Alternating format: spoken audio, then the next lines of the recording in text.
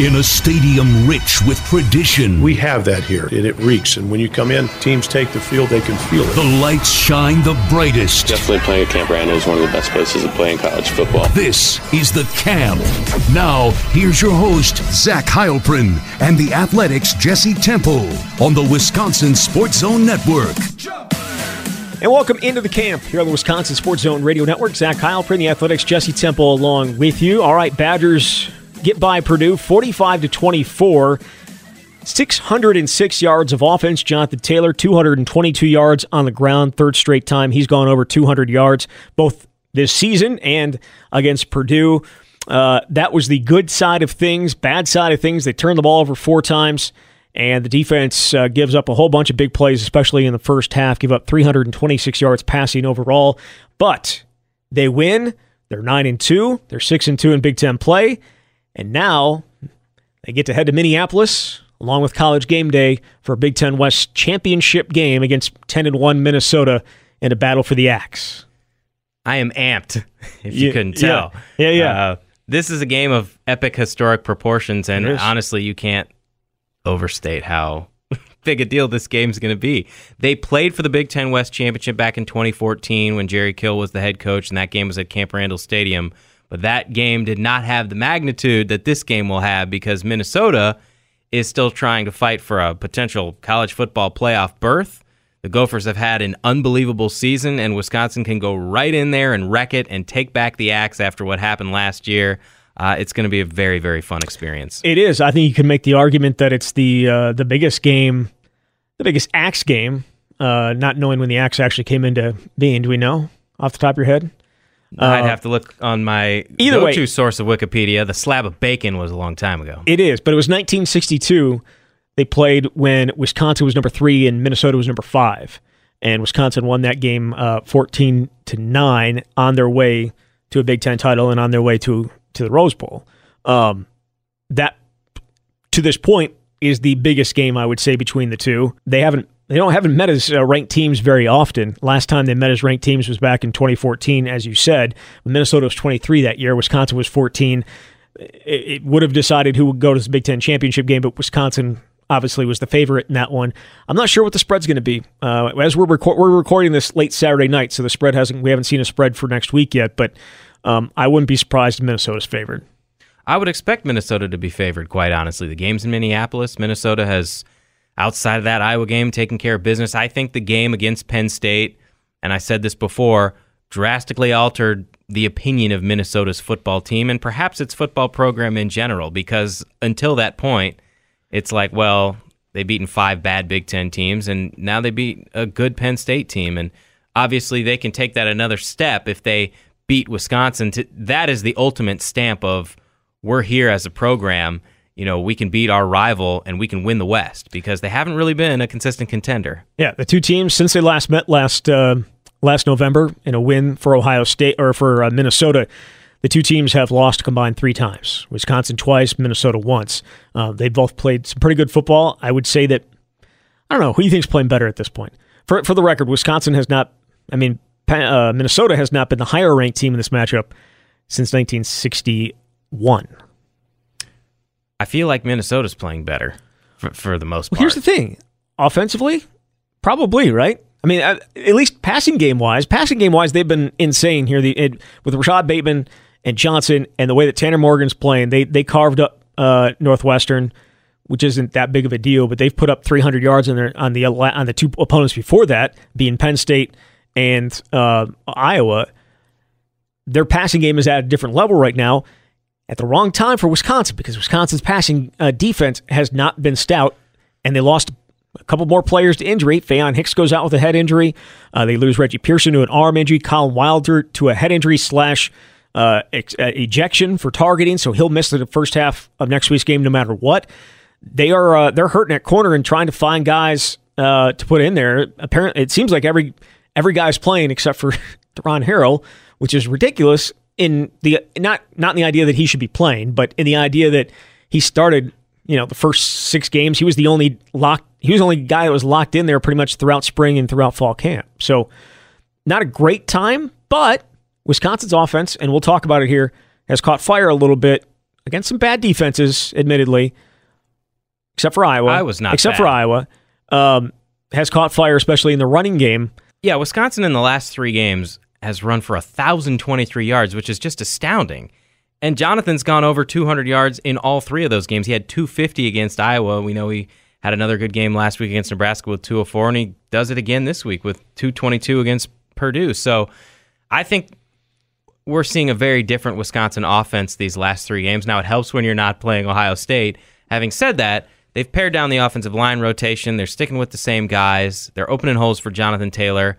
And what I wrote about from the game on Saturday against Purdue was how diverse the offense was. To me, this was the most dynamic and diverse offense we have seen this year. Now, we saw a game earlier this year against Central Michigan where Jack Cohn was throwing the ball around to everybody, but now you're in Big Ten play, and you're doing it in a number of ways. This is only the second game all year when they passed for at least 200 yards and ran for at least 200 yards, and they wound up with over 400 yards rushing, but they ran the Wildcat 8 times by my count. Aaron Cruikshank ran it 4 times. Garrett Groshek ran it 4 times. They got 2 touchdowns out of that.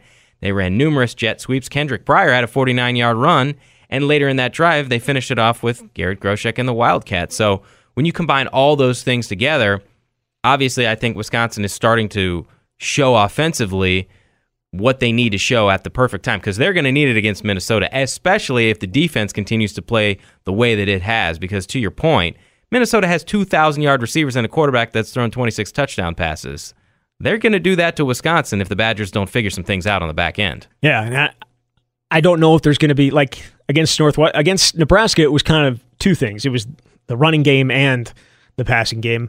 In this one, Purdue didn't move the ball at all on the ground. They had 50 yards, and 27 of it came on one run by Mike Allstott Jr. and Xander Horvath there. They didn't move the ball on the ground whatsoever. They did break out every trick play in the book, though, and it's what helped them to 17 points in the first half. It's Zach Bond, as you'll hear coming up as we go inside the locker room and get to hear from him.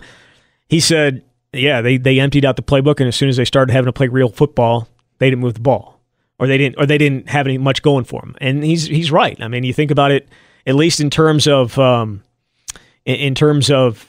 scoring and in terms of long scoring drives. They had one scoring drive in the second half, and it was like 4 plays and took them less than 90 seconds. That was pretty much the only thing that they got going there, in the second half. So I guess you take that as a positive, but I also say, how many DBs do you have left? John Torchio in there at safety.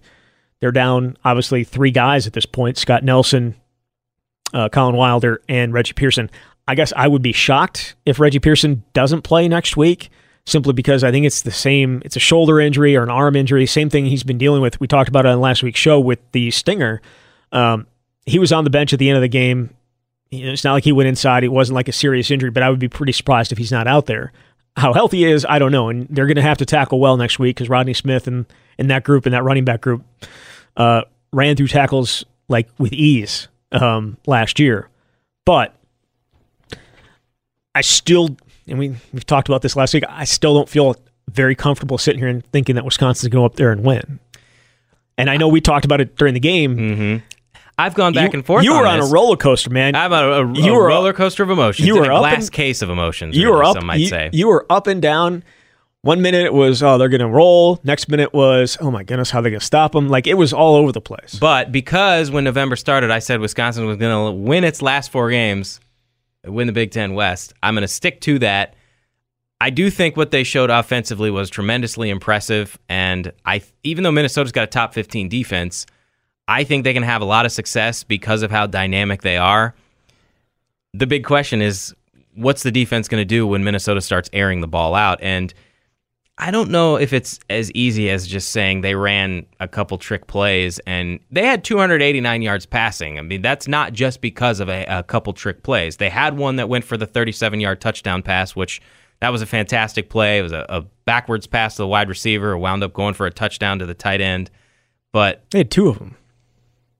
2 trick plays. That were big plays. But I'm saying they gave up other plays is what I'm saying. So for sure. I understand if you're a guy on that team in the locker room and you're saying, it was just trick plays.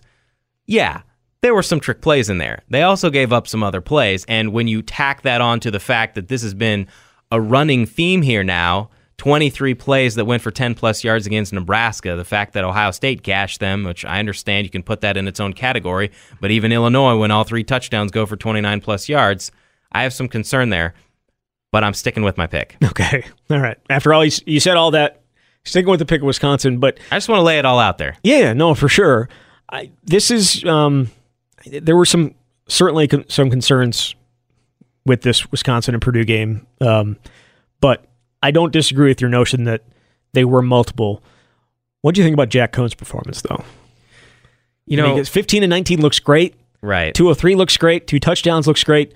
The interception was trash, but I don't really know what to because I say that the interception was trash because Quintez Cephas was running wide open and he underthrew it. Maybe you just want to give a guy a play, an opportunity. I don't know. Personally, I think the ball was underthrown. Either way, what'd you think of his play? I think a lot of people are going to look at it and just remember that interception because Quintez was so open and Jack underthrew him. For the most part, I thought he did what he needed to do. He threw 2 touchdown passes. He threw a 29-yard touchdown pass to Cephas, and he threw a touchdown pass to Jack Dunn, Jack's first ever receiving touchdown. And when we were talking to the guys afterward, like that, apparently that play never works in practice. He's never thrown it. Like, he barely throws it in practice. But he did say Jack Dunn is like his number 1 target in practice, or Jack catches a lot of balls. So that's what Cohn said? Yeah, so it was kind of interesting that play ultimately worked. But he's 15 for 19. He fumbled the ball. Luckily, they recovered it. Jason Erdman was able to fall on that thing. Yeah, that was the slowest developing fumble recovery in the history of college football. And that's been a problem. He's lost a lot of balls, generally under duress. I'm pretty sure it's his 10th fumble of the year. That's a lot. Hasn't lost all of them, but he's fumbled them. And I think he threw for 203 yards. He had 4 incompletions. So it's hard for me to say outside of that bad interception, and it was. There's no good interception, but that one was one that you turn a touchdown into an interception, and maybe next week that makes a bigger difference. So we talked last week about this a little bit, Jack, and I jumped out on that limb of saying Graham Mertz is going to start next year, and someone came back with stats that showed Scott Tolzien in 2010, when he won the Johnny Unitas Golden Arm Award for Best Senior Quarterback, his stats through 10 games and now 11 games are the same as they were, or very close to what Jack is doing right now. And that's supposed to give us perspective as to how good Jack has been, I guess. That's what that's supposed to do. I will also say that advanced analytics, which Pro Football Focus uses, had him ranked as the 52nd best starting quarterback in the country heading into this week. So I don't think a straight look at Scott Tolzien's stats is probably necessarily fair either way. Like, they're two different quarterbacks, they're 2 different offenses, and I don't think just saying, oh, he's doing the exact same thing as Scott Tolzien means he's playing as well as Scott Tolzien did that year. I think it comes down to, you mentioned this, it's how he does off play action passes, and the things that are lacking are the downfield throws. We've seen it on occasion, but we also see the instances where a guy's open and the ball doesn't wind up there, and that's the biggest difference. But underneath throws, you can see why he has such a high completion percentage. It's among the national leaders. And overall, as I've said, I think he's been the quarterback they've needed this season. You can't tell me they'd be playing for a national championship if Graham Mertz was the starting quarterback. I just think that's completely unreasonable. So for the most part, he's gotten the job done, and he did it again against Purdue. All right, time to play a little sold or not sold. We'll start with this. PJ Fleck, before the game against before Wisconsin kicked off, he did his post-game press conference, and at the end of it said, "Ski ma," whatever, row the boat, whatever the crap he always says, and then boiler up, which obviously is Purdue's, that's what they always say. PJ Fleck saying boiler up meant he was scared to play Wisconsin. Sold or not sold? I joked about this in the press box, which is why this is a question. I'm not sold on that. I do think it's sort of silly. I mean, of course, look, everybody has different personalities. Can you imagine Paul Chryst even acknowledging anything like that? And that's okay. I just think it's like, let the game play itself out. I mean, we know what you want to have happen, although honestly, you should want Wisconsin to win because it's an opportunity. Can you imagine the steam that would be taken out of this game if the Badgers go and lay an egg against Purdue? Then, obviously, Minnesota wins the Big Ten West without this epic game, but you probably don't have College Game Day there either. So it's better for Minnesota's program that Wisconsin won the game. And I know Chris Orr was well aware of the boiler up comment, which, how does he find out about this stuff? That game ended at what? 2:30? 2:15? Yeah. Kickoff for Wisconsin Purdue's at 3. Are people tweeting at Chris at 2:45? Is he on the phone before he goes back onto the field? Because he knows everything. You have to remember, this is the guy that searched for... I love it, by the way. Searched for bulletin board material when they were playing Central Michigan. Like that. I mean, that was the thing. Him trying to find that. But Chris, he was not asked about it. Like, he wasn't asked about the boiler up thing. He was asked about Minnesota and just and PJ Fleck, and because he said after the game, we're going up there to get. We'd like as many of you to come up there as possible when we go get our axe. And he was asked about that in the post game, and he said, "Yeah, that's the plan." And then he came up and said, "Yeah, I heard PJ Fleck said boiler up." Ha ha. Ha ha. Like, just complete, like, deadpan laughing. Like, yeah, whatever. Okay. And he was asked, he's like, I bet you PJ Fleck's going to be holding on to that. And Chris is like, enjoy it while he can. So he's coming. A lot of them tried to play like, we're going to enjoy this win. That's what this win is about. We're going to enjoy beating Purdue at senior day. But one guy did let it slip. Not Chris, but Zach said that the message in the locker room to the team was, enjoy this very quickly, but flush it because we got a big one coming up. And this has been what they've been pointing to all off season. If we remember in spring practice, they had put pictures of Minnesota celebrating with the axe in Camp Randall last year in the trophy case that was holding Paul Bunyan's axe, or where Paul Bunyan's axe had been since they remodeled the locker room, or since 2004, however you want to think about it. That's where this whole season, or the off season, had been pointing to, like this. And obviously there's a lot at stake, and they wanted to win the West and all that stuff, but when your whole offseason is pointing to this, you better come through with it. A lot of these guys were 5, 6, 7 years old the last time Minnesota actually had the axe. Now, a lot of these guys aren't Wisconsin natives, didn't know anything about this game, but it just goes to show you how long it had actually been. And I do think there's something to be said for finally losing that trophy to help you understand how important it is. You can talk about how important it is to keep it, but when all the senior classes roll through every year and they get to chop down the goalposts, I don't know if it necessarily resonates as much as when you see Minnesota take that from your side and then do it on your home field in Camp Randall Stadium last year. Makes you realize what it really means. But beyond the idea that it's for a trophy, it's for the championship. It is that trophy. I know you're not a Wisconsin guy, but you've been here, obviously. But this is the first time that Wisconsin has gone up since you've been covering the team, since they haven't had it. Yeah, I'm not saying. And I can remember 2004, the year after, Reese Lloyd kicked the field goal up in the Metrodome, jumped over Wisconsin's bench to go get the axe, and paraded it around the Metrodome. And I remember 2004, Scott Starks and all the other guys lining up on the sideline, racing to get over to the Minnesota sideline to take the axe. Honestly, I think this has as much juice for Wisconsin as any axe game has, obviously, in the last 30 years. Like the juice there. Like Barry Alvarez's his first road win was at Minnesota, and that was a big one. But this feels different, and I know some fans just don't give a crap because the Big Ten West, who cares, like that type of stuff. But I think we'll talk about it when we ask the Twitter questions coming up here in a little bit. Some people asked whether the season would be a success if they win this game, but don't win the Big Ten, and I got a whole bunch of people chiming in on that saying no, of course not. So some people only care about a Big Ten title, but I think this is as big a game as you could possibly have for Wisconsin. I think there's going to be a lot of juice behind it.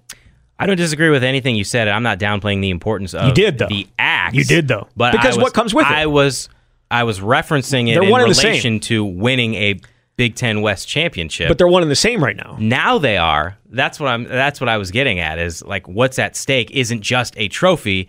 It's the Big Ten West championship with an opportunity to go win the freaking conference title and play in a Rose Bowl. Yeah. I mean, that's massive. So I'm just saying that the implications go beyond this trophy. I'm not diminishing the importance of said trophy. But you made good points, and so I'll leave it there. Okay. All I'm saying is there's some juice behind this that hasn't 100%. been here. Even in that 2014 game that we talked about, there's been juice missing on Wisconsin's side. And just in talking to, obviously, some of the older guys, we have our Wisconsin Football Roundtable, and they kind of, like, they all won Big Ten titles, 2010, 2011, like Brady Ewing and Bill Nagy.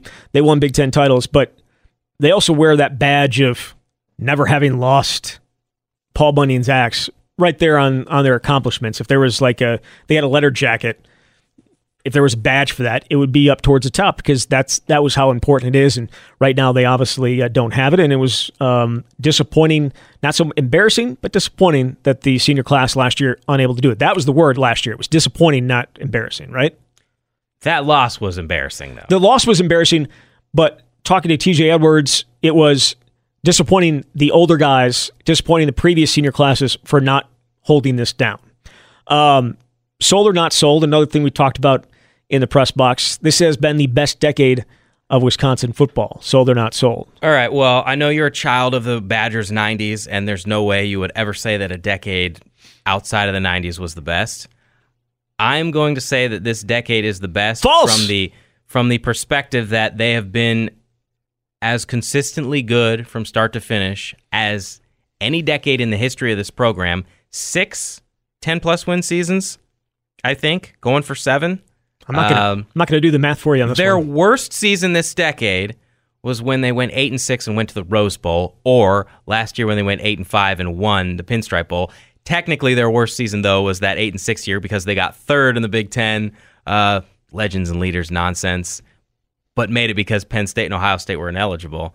So from that standpoint, I'm going to say it's this decade. I know that you're going to say 3 Rose Bowl wins and turning the program around trumps all, but they had 3 losing seasons before that, Irrelevant. and then they had a losing season after that, Irrelevant. after the first Rose Bowl. Irrelevant. So that's my answer. Anyone who's listening that's over like 35 or 40 is absolutely going to say the 90s. Well, no, and if you're younger, I think you're going to side with me here. In the modern era, it's the 90s.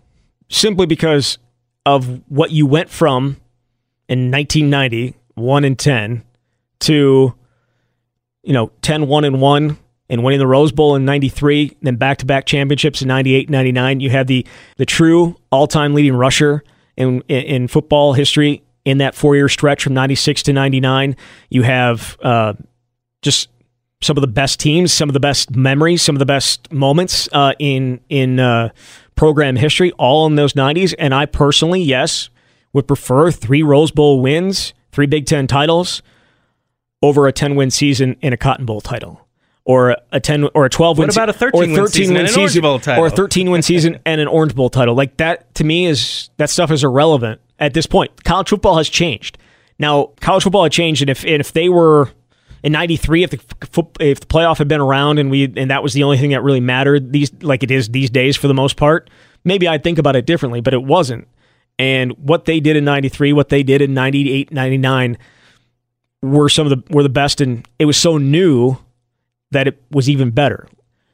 There is apathy for a 9 or 10 win season. I don't think you can really argue that. Could you argue that? I'm not going to argue any of it. I just apathy for a 9-win, a 10-win season. Did you see the stadium today? I did. My argument is different from your argument. I completely understand your argument about they reached the highest of heights in that decade. They turned around the program, and that will never be done again. They have the same number as Big Ten championships, and they have actual Rose Bowl wins as opposed to 3 straight Rose Bowl losses. And the Rose Bowl matters here more than anything else. I'm just saying from a consistency standpoint, from wire to wire at the start to the end. The first year in this decade, they go to the Rose Bowl, and they're. Ooh. Yeah, I know. You didn't win it. There's the apathy, right? You don't win the Rose Bowl, then who cares? You go 10-2 or 11-2, who cares? I agree. Where are you at as a program if you can't get excited about that? Right. But when we're comparing the 2 decades, I think it's pretty easy to say. Maybe I'm just playing devil's advocate. Can we count the 2000 Rose Bowl as yes 90s? Okay, all right. The 99 season. It is. It counts. Okay. Score. All right. Appreciate it. Thank you. So we still don't know. I mean, they could end up where?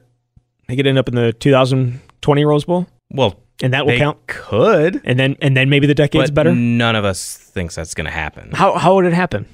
What, if Wisconsin goes to the Rose Bowl? Yeah, how does it have to happen? Are you serious? No, I know exactly how it has to happen. They have to beat Minnesota and Ohio State. Yep. So we've done this the past few weeks. I'm going to do it again. because you continue to say no. Jonathan Taylor, 2,000 yards. Will he get there? He's now at 16-something. He needs 157.5 if they play 2 games. Obviously less if they play 3. And you've said if he plays 3, he'll get it. But now are you thinking maybe if they play 2, it gets 157.5? Yep. I'm on board. You're on board. It took the third straight 200+ yard rushing game to get me there. And honestly, I wonder if he's going to be a Heisman Trophy finalist. I mean, it depends on how many they take, because some years they take 3 and some years they take 5. And if they take 5, he's, to me, a lock to be a finalist. But he's not going to win. No one's saying he's going to. But, man, he's working his way back up into the discussion of maybe getting some third-place votes. And, honestly, there's going to be some people that give him a first- or second-place vote, too, for what he's doing. So you do a straw poll at The Athletic. We've talked about it before. So even leading into this week, someone had given him a first-place vote. It was not you. It was not me. Per Jesse Temple, it was not Jesse Temple. I gave him a third-place vote. Okay. Where, at this point, we still have 2 weeks before you have to give 2 weeks before you have to hand in your vote. Do it after the Big Ten championship game. Where would your vote go today? So Joe Burrow, to me, has this bad boy wrapped up pretty much, unless something catastrophic happens here. But he's been. You've also said Justin Fields, though, too, right? Well, what I'm saying is, you get 3 votes. You get vote 1, 2, 3, and It would be hard for me to leave out Justin Fields when he's got, I believe, 33 touchdown passes and 1 interception. It's the best touchdown to interception ratio in college football. And was that going into today or today? I think it includes today. He had a couple touchdown passes and no interceptions. And, okay. And he's a running threat too, and he's on a team that's undefeated and number 2 in the country. So number 1 in the country, number 1, number 2, depends on the college football playoff. Yeah, they're number 1. Are they? Yeah. Did they leapfrog LSU on last Tuesday? Ohio LSU is number 1. I was saying Ohio State is number 2. Oh, I thought you were talking about Burrow. I was talking about Fields. I'll shut up. We're getting all confused. I'll shut up. It's been a long day. So those are the 2, and then like Jalen Hurts is in there, and Chase Young, who's got another 3 sacks. He's insane. So really, in my mind, there's 5 guys that I have to figure out where those top 3 go to, and obviously I've seen Jonathan more than anyone else. And if he closes with, they make the Big Ten championship, and he has, 5 games, or 4 of those 5 games are 200-yard games, and he's got 22 touchdowns now, right? 18 rushing and 4 receiving. Yep. It's hard to ignore that. It is. But there's just so many really good players, and I don't know if he's going to get enough votes to be. I think he will get. Yeah, I think he will get ignored in terms of going to the, because I think that there's going to be a 1, 2 up high, and then maybe a 3 that's right there. I don't think they'll take 5, because I think just the vote discrepancy, they'll cut it off, and it'll just be such a difference between the top 2 and top 3 compared to everybody else. Or it's going to be the top 2 way up here, and then everybody else finished in at 3, and so maybe you take 3 more and just to give you 5 and whatever it is. I think you mentioned in the press box, they should just take 5 every time just for the experience of it. 100%. I absolutely think they should. What difference does it make if you have 5 and 2 guys know that they're not going to win? I mean, if you're a finalist, if you're the 4th or 5th best player in college football, you're still worthy of being a Heisman Trophy finalist. Why not be a little more inclusive? All right, time to get into our Twitter questions. Paul wants to know, can the defense hold up against Minnesota? They can. Will they hold up against Minnesota? I'm not sure. I do not have the confidence that I've had previously, just because, like I said before, it's stacking up game after game, and you can say, well, they're different schemes and they run different plays, and sure, there were some trick plays that Purdue had some success on, but now you're banged up in the secondary, and you're playing, that's the best wide receiver combo you're going to see this year. I mean, Ohio State has some guys. They don't have 2 guys that have 1,000+ yards. They may have a better group overall. Right. So I struggle to answer this question right now, and I think it's going to be the difference in the game. The difference in the game is going to be Wisconsin's ability to get after the quarterback. If they can get after the quarterback and they can pressure Tanner Morgan, maybe things go a little bit better in that respect, but I have a feeling that they're going to try and slow that pass rush down with draws and some of the same stuff that they did last year, where it's, the read option, pull it, slant, because it was, we saw Purdue do it a couple times today. very little confidence. And I know we're not supposed to talk about last year, but what they did last year to the defense. But the key for me is going to be Wisconsin not turning the ball over. If Wisconsin gets anywhere close to they turned the ball over 4 times last year against these guys too, but they turned the ball over 4 times against Purdue. If that happens again, they won't have a shot in hell. No, absolutely not. And the thing about the turnovers against Purdue is Purdue didn't really do anything. Yeah. I mean, the interception, obviously they made a play, but that was underthrown. You got Jonathan Taylor lost a fumble, A.J. Taylor lost a fumble on a jet sweep, and then Aaron Cruikshank on a handoff exchange to Jonathan Taylor, which I asked Aaron about it, and he said Jonathan told him that he thought Aaron was going to keep it. And so I think Jonathan obviously must have been surprised that the ball wound up in his hands. So it's like self-inflicted stuff. Right. It's silly. Yeah. Aaron said he may have held it a little bit too long. Because I'm like, did you feel like he kind of held it too long there? Or, and it's like, I was reading the end and I maybe just need to make a quicker read. He did hold it in there a long time. And that's some of the drawbacks when you run the Wildcat with a guy who... That's not obviously his forte. He can do it well, but when you start adding new wrinkles, you can have mistakes. Kurt says, does the offense need to hold on to the ball for 35-plus minutes to beat Minnesota? It would help. They've been. Are they still number 1 in the country in time of possession? That's Wisconsin. That's what I'm sure they That's are. what they thrive on. So it certainly would help, right? But Minnesota's also today. The thing is, I don't even know if it would help. But Minnesota's can score so quickly, and Wisconsin has given up some quick scoring drives of late. Right. So I can't even say that is the straight up formula to success, but if you're able to get first downs and run more plays, then that gives Minnesota less time with the ball, less opportunities. Minnesota, 9th in the country in time of possession. So they're holding on to the ball quite a bit as well, but they do have the ability to strike quickly. Taylor asks, is Wisconsin bringing back the Wildcat, or is this just a flash in the pan? Bringing it back. It's interesting because they ran it enough to make, I think at least, make Minnesota prepare for this new wrinkle, but then you wonder how many times are they actually going to run it against Minnesota. They did it a few times against Ohio State when Aaron Cruikshank ran it. The first time he had a 27-yard gain, and it's hard for me to say this is something that they're going to consistently run that many times, but when you've got the playmakers there, and especially with Aaron, they've got to figure out, I wrote about this week, you got a guy that talented, that explosive, figure out a way to get him on the field, and it's not going to be in the top 4 wide receiver rotation, and so that's the way that you get him on the field. But I can't say how many times they're going to bust that out against Minnesota. It's just give them something to think about.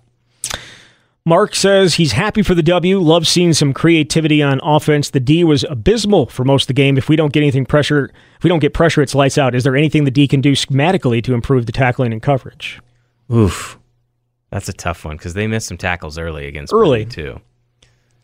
I don't know the answer to that just because I feel like for the most part, and I maybe I would have said this before this game, I haven't felt like they've given up like massive, 50-yard plays over the top very often. It was a lot of you have someone in front of you and you whiff and it turns into this huge gain. And so it's run your feet and win your one-on-one when you have to.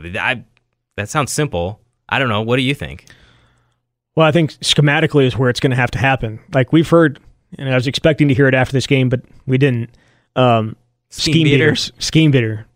Maybe Eric Burrell talked about that today. I don't know. It's kind of his favorite term that he used against after the Ohio State game and then after the Nebraska game. To me, it has to be scheme. Like Jim Leonhard has to come up with something to protect his guys because and they're getting gashed, especially in the air. And all year we talked about how many corners they have back there, how many different guys they can use. I think to a certain extent we're kind of figuring out why they've been using so many different guys is because they haven't been able to figure out what exactly they want or who is going to grab it and hold on to it. This, to me, this week is on, if he's the great defensive coordinator that I think a lot of us believe he was earlier this year, this week is on him. I was going to ask, is it an overstatement to suggest that this has to be the greatest week of Jim Leonhard's brief coaching tenure? It's up there.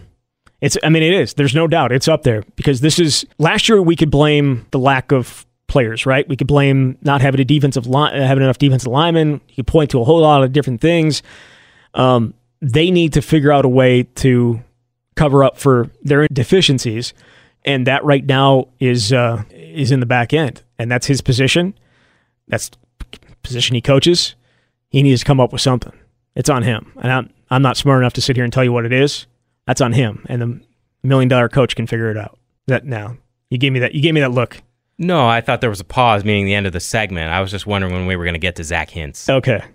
Well, we didn't talk about him. Would you like to talk about him? Because I feel like we should. I don't think there's any deep. I don't think there's any questions in here against. We're this deep in the show, and the dude hit a school record 62-yard field goal. I just feel like it deserves a mention here. You know what's so weird is I remember the kick John Hall made, and that was 1995. I remember watching it and him like going crazy, like running all over the field, and it was almost exactly what we saw today, where guys were just out there running all over the place. Zach Hintz's second field goal attempt of his career. He had a 62-yard attempt, I believe, at Northwestern last year. It did not go in. And he got the opportunity today and just pushed it just inside the left upright from 62 yards away in that weather. Had a little bit of a wind behind his back, but then things got crazy. He has a giant scratch on the right side of his face, and we were asking him about it after the game.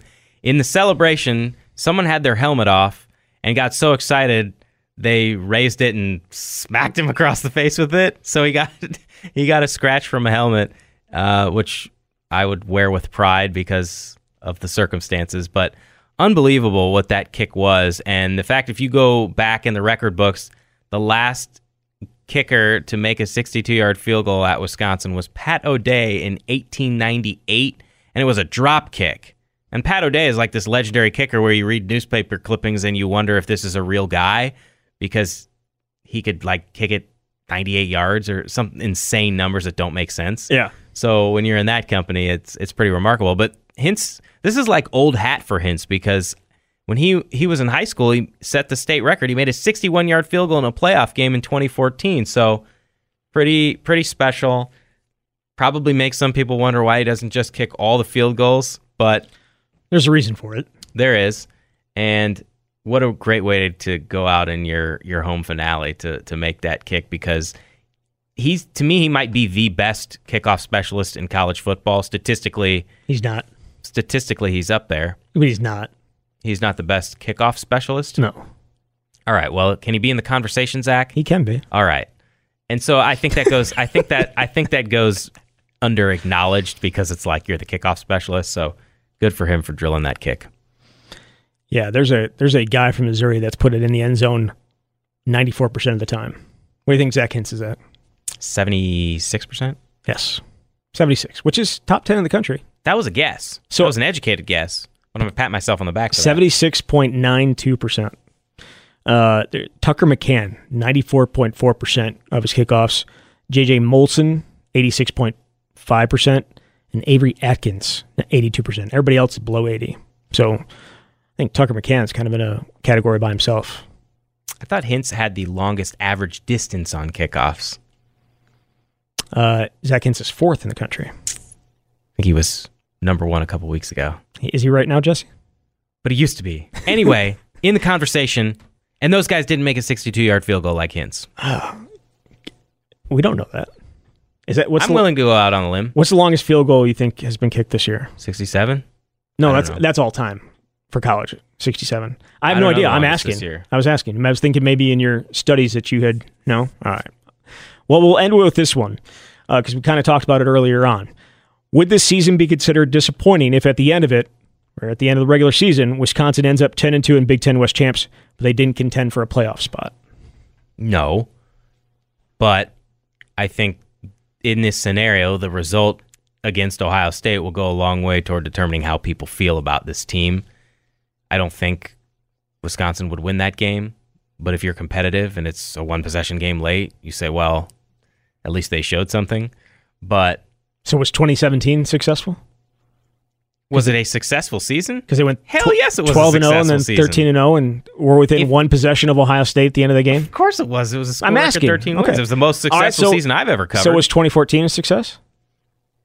Well, They won the Big Ten West, got smoked to the Big Ten championship game, and then went and won one bowl game. Is that a successful season? To me, that's what this season would be. yeah. Yeah, and Which the is thing about they beat Minnesota in the last game Right. to get the Big Ten championship. I think this game this Saturday is going to determine whether it's a successful season or not. And the thing is, perception a lot of times plays into this, because before the season, they were picked to finish third. We didn't know how good they were going to be. We talked about, well, I think they're a better team, but they may not finish with a better record, even though last year they finished 8-5, and now they're sitting here on the cusp of potentially winning 10 games. But now you get to this point in this week when it's for the Big Ten West Championship against your bitter rivals, and you can deny them the opportunity of the most unbelievable season in decades. Yeah, if you lose that game, that takes some serious steam out. But if you win it, I think you can say it was a successful season. I will say this. I think they're going to be ready to go up there. I don't think they're going to see what we saw at the end of last season, where it was flat, and they did not come out to play they didn't come out to play. And I don't think that'll be an issue at all come Saturday up in the Twin Cities as College Game Day comes to town for the first time ever up there, actually, which I think kind of makes sense because Minnesota's been pathetic in football for much of the time that College Game Day has been around. Have they not? Accurate? Pathetic? Minnesota? They go to bowl games. Middling? It's hard for me to say. Middling too pathetic? I'm not going to say pathetic. Middling too pathetic. Middling? Middling? They haven't been a viable contender, but they haven't been pathetic. I mean, come on, man. I don't know. They haven't been College Game Day worthy. Okay. So middling, then. Whatever you want to say. Again, it'll be in the Twin Cities. Kickoff at 2:30 at TCF Bank Stadium. Badgers and Gophers Big Ten West Championship game. Jesse has the Badgers. We'll see if it works out. You've got the Gophers. You failed to say. Don't even edit this out because you've got the Gophers. Thanks, Jesse. Thanks, Zach. You've been listening to The Camp here on the Wisconsin Sports Zone Radio Network.